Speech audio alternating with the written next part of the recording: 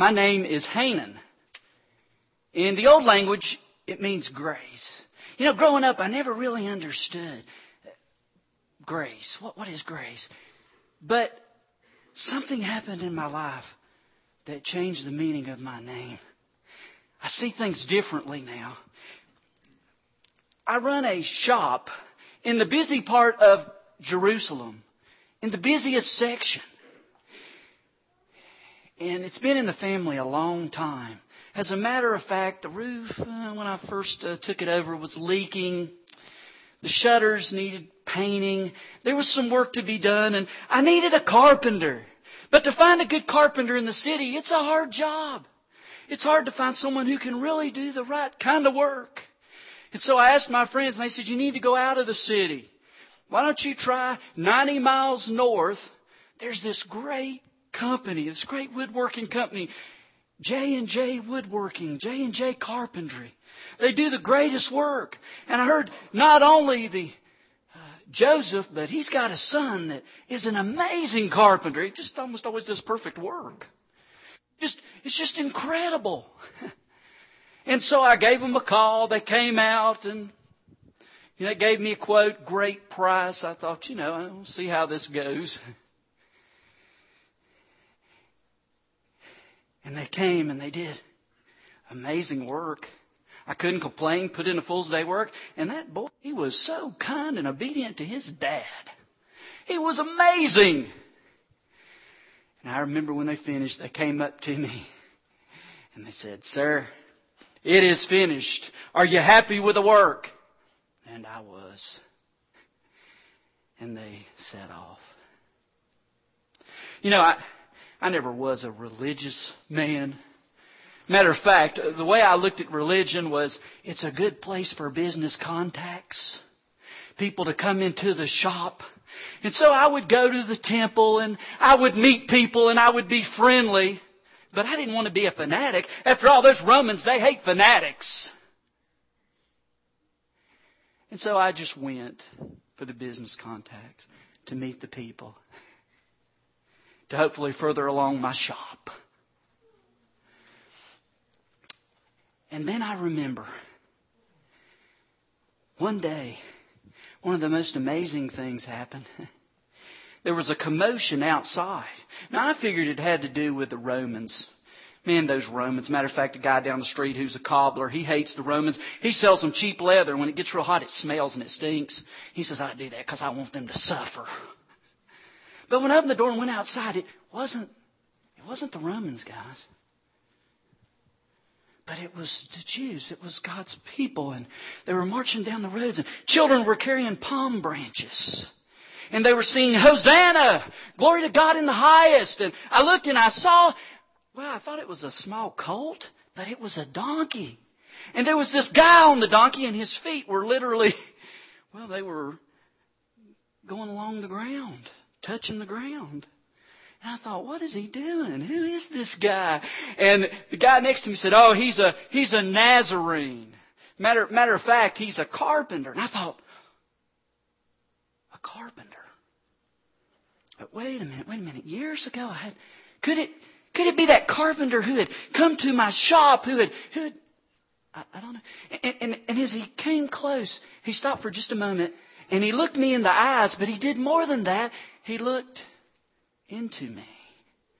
He saw the greed. He saw the hypocrisy. He saw the pride. He saw me.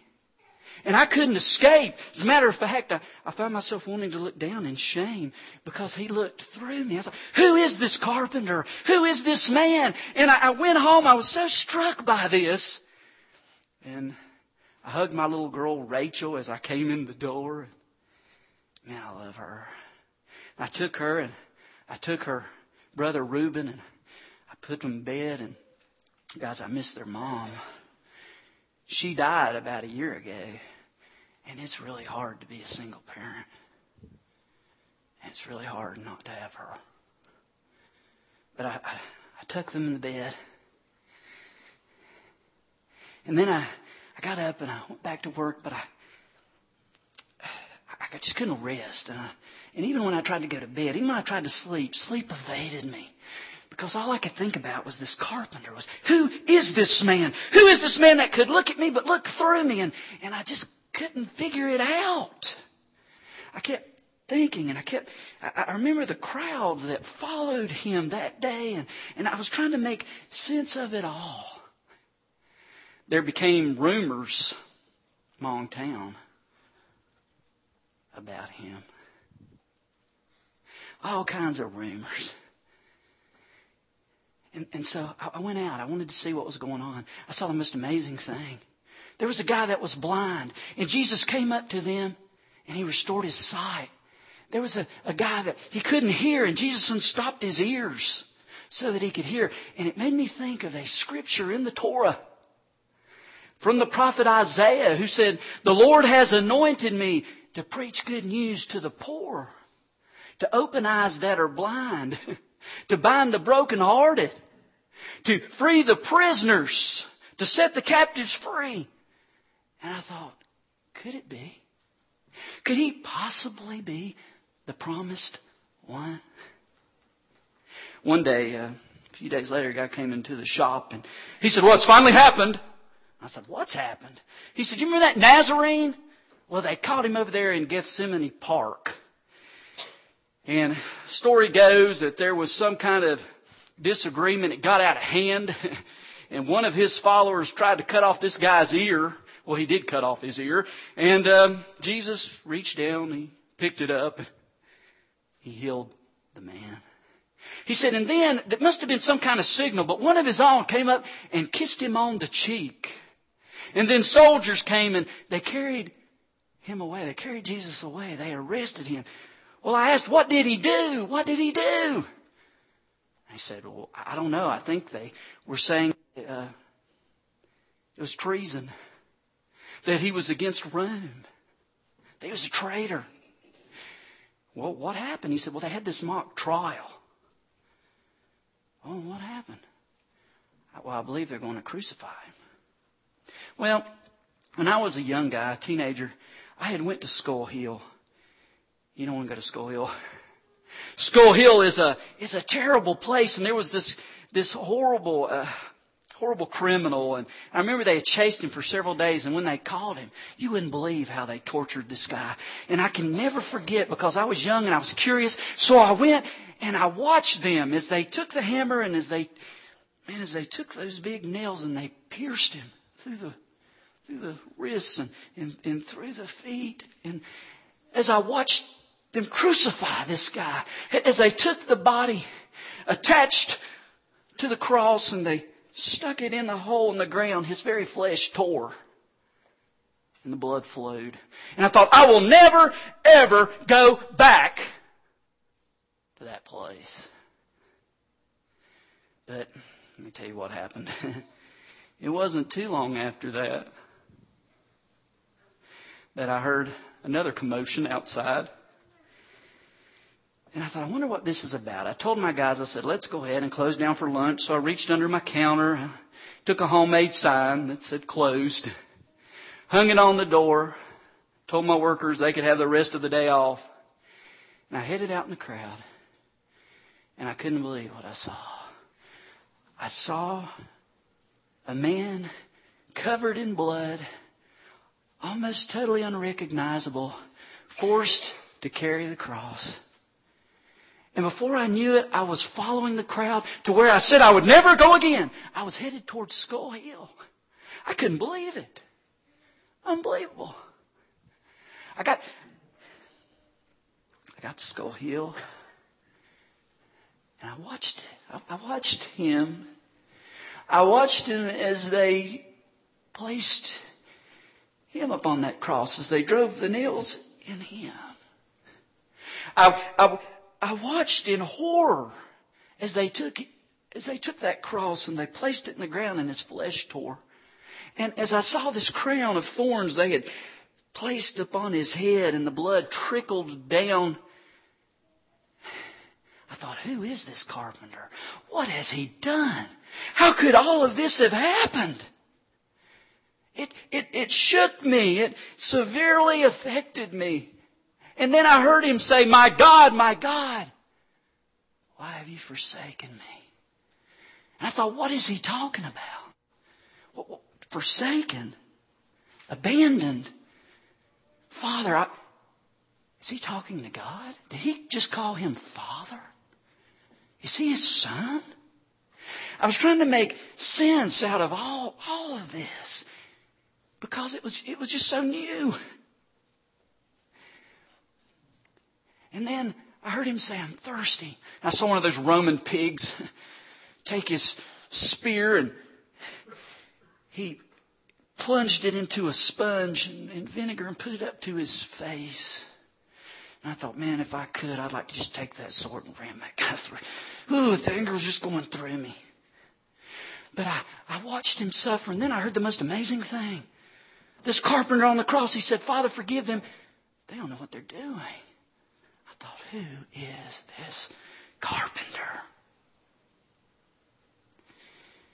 And then I heard the words, it is finished. And you know what I thought of? I thought back at my shop when he and his dad, Joseph, worked. I thought about that great job they did. And when they came up to me and they said, Nan, Grace, it is finished. And I thought, what does he mean now by it is finished? And suddenly the words came to me again from the prophet Isaiah. He was despised and rejected by men, a man of sorrows and familiar with suffering.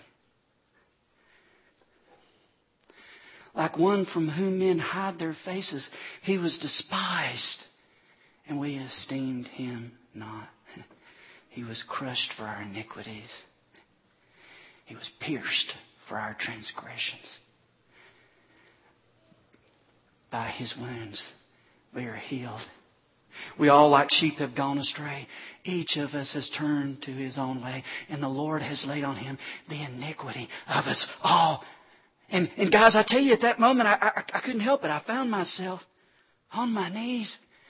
And I found myself broken, thinking, is this talking about this carpenter? Is by being finished mean that the price has been paid?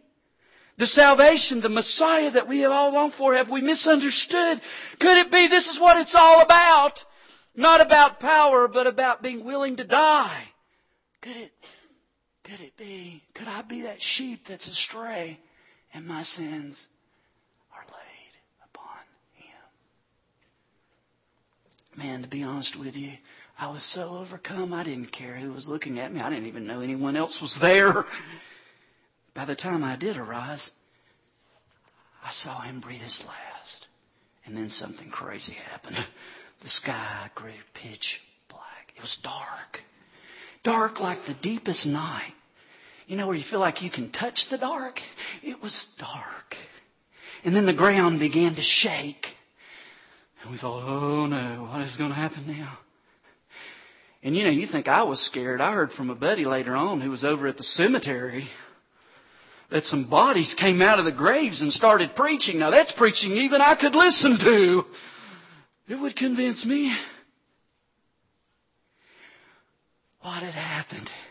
There was even a Roman centurion who was a commander of military men of the Roman army who said, surely this is the Son of God. Man! But he's dead. I watched them take his body down from the cross. I watched them carry him away, headed to a tomb. It made no sense to me at all. No sense at all. I went home. I hugged my kids, Rachel and Reuben. Told them I loved them. Tried to make sense out of all of this. Innocent.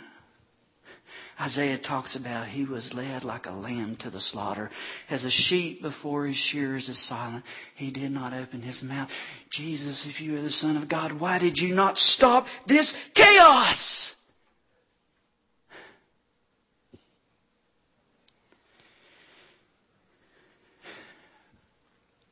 Well, a couple of days later, I called up my friend Cleopas. I said, Cleopas, let's go for a walk. And he said, okay. So we headed out on a walk on the road to Emmaus. Cleopas and I were walking, and suddenly this guy came up to us. And we're talking about the events that have just happened, about Jesus, about how when he taught, it wasn't like any other teacher. It was God speaking. He had to be the promised one. But how he suffered, how he died, and how he watched all that torment, how he even watched his mother with her head in her hands and her weeping, and then one of the disciples reaching out to her, trying to comfort her. And we watched this horrible event as we watched him carry his body away. And this guy just looked at us. And he said, do you not understand the Scriptures? Are you so thick-skulled that you don't understand what happened? We said, what are you talking about? And amazing things happened. He began to describe the Scriptures, the Torah, from the start to what we know is what is completed at this point. And he began to explain the death of Jesus. He began to explain what it was all about. And our hearts burned within us. And we thought, this is the kind of guy we like. We wish he could go everywhere with us. We don't want him to leave. Matter of fact, he started heading on when it was time for us to stop. And we said, how would you like to eat with us? Man, we're going to have some fish and some bread. Have a good meal. Why don't you join us? He said, okay. So we sat down together, and he broke the bread. He prayed. And when we opened our eyes, do you know what we saw? We saw the scars. And do you know what we knew? He's alive. That was no ordinary visitor. That was no coincidental meeting. That was a divine meeting with the Holy One. He is alive. And we went to the disciples, to the 11, to tell them the news. But they also had an encounter with the risen one. And that encounter changed our lives. And that encounter changed lives not only in our time, but as we know today, down through the centuries, and it's still changing lives. There's nothing like an encounter with Jesus Christ. There's nothing about the story like the story becoming your story. It didn't just become Nahum's story, but he began to understand grace in a deeper way when he saw that Jesus was alive. But my prayer is that it has become your story. Because guys, there's no other story that ultimately matters if you miss the story of Jesus. If Jesus does not become your Savior, He's Savior of the world, but if He does not become your Savior, man, you miss out on life. You miss out on eternity. You miss out on all that He has for us. And I don't want that for any of us. We have an altar that is open. We have given money at the cross. This is also an invitation to give our hearts at the cross. Maybe God has spoken to you this morning. This is a little bit different way to preach, I admit. But have you ever thought the power of a personal testimony? Now, I made up Nahum. His name means grace, but let's just leave it at that. I'm not saying he ran a shop there in Jerusalem, but he could have. There were lives like him changed. But not just 2,000 years ago, today. If God's called you, we're going to sing here in a moment. I'm going to ask you to come up to the altar and to pray. And if you need to talk with me, I would love to talk with you. If you have never had a personal encounter with a risen Christ, you can do that at this moment. You don't have to wait. All you have to do is bow your heart.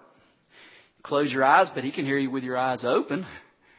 And you just say to Him, just be honest, Lord, I need you.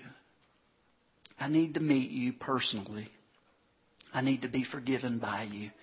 I need your life to fill up my life so that I'll know the fullness of life. That's all you got to do. You just got to pray and you just got to talk to Him and ask Him to do that work to forgive you. And He makes you new. That's what the risen Christ does. He rises up what is dead. Before him we're dead, with him we're alive. Because he first came back to life. He conquered death. Will you come? God's spoken to you. Let's sing together.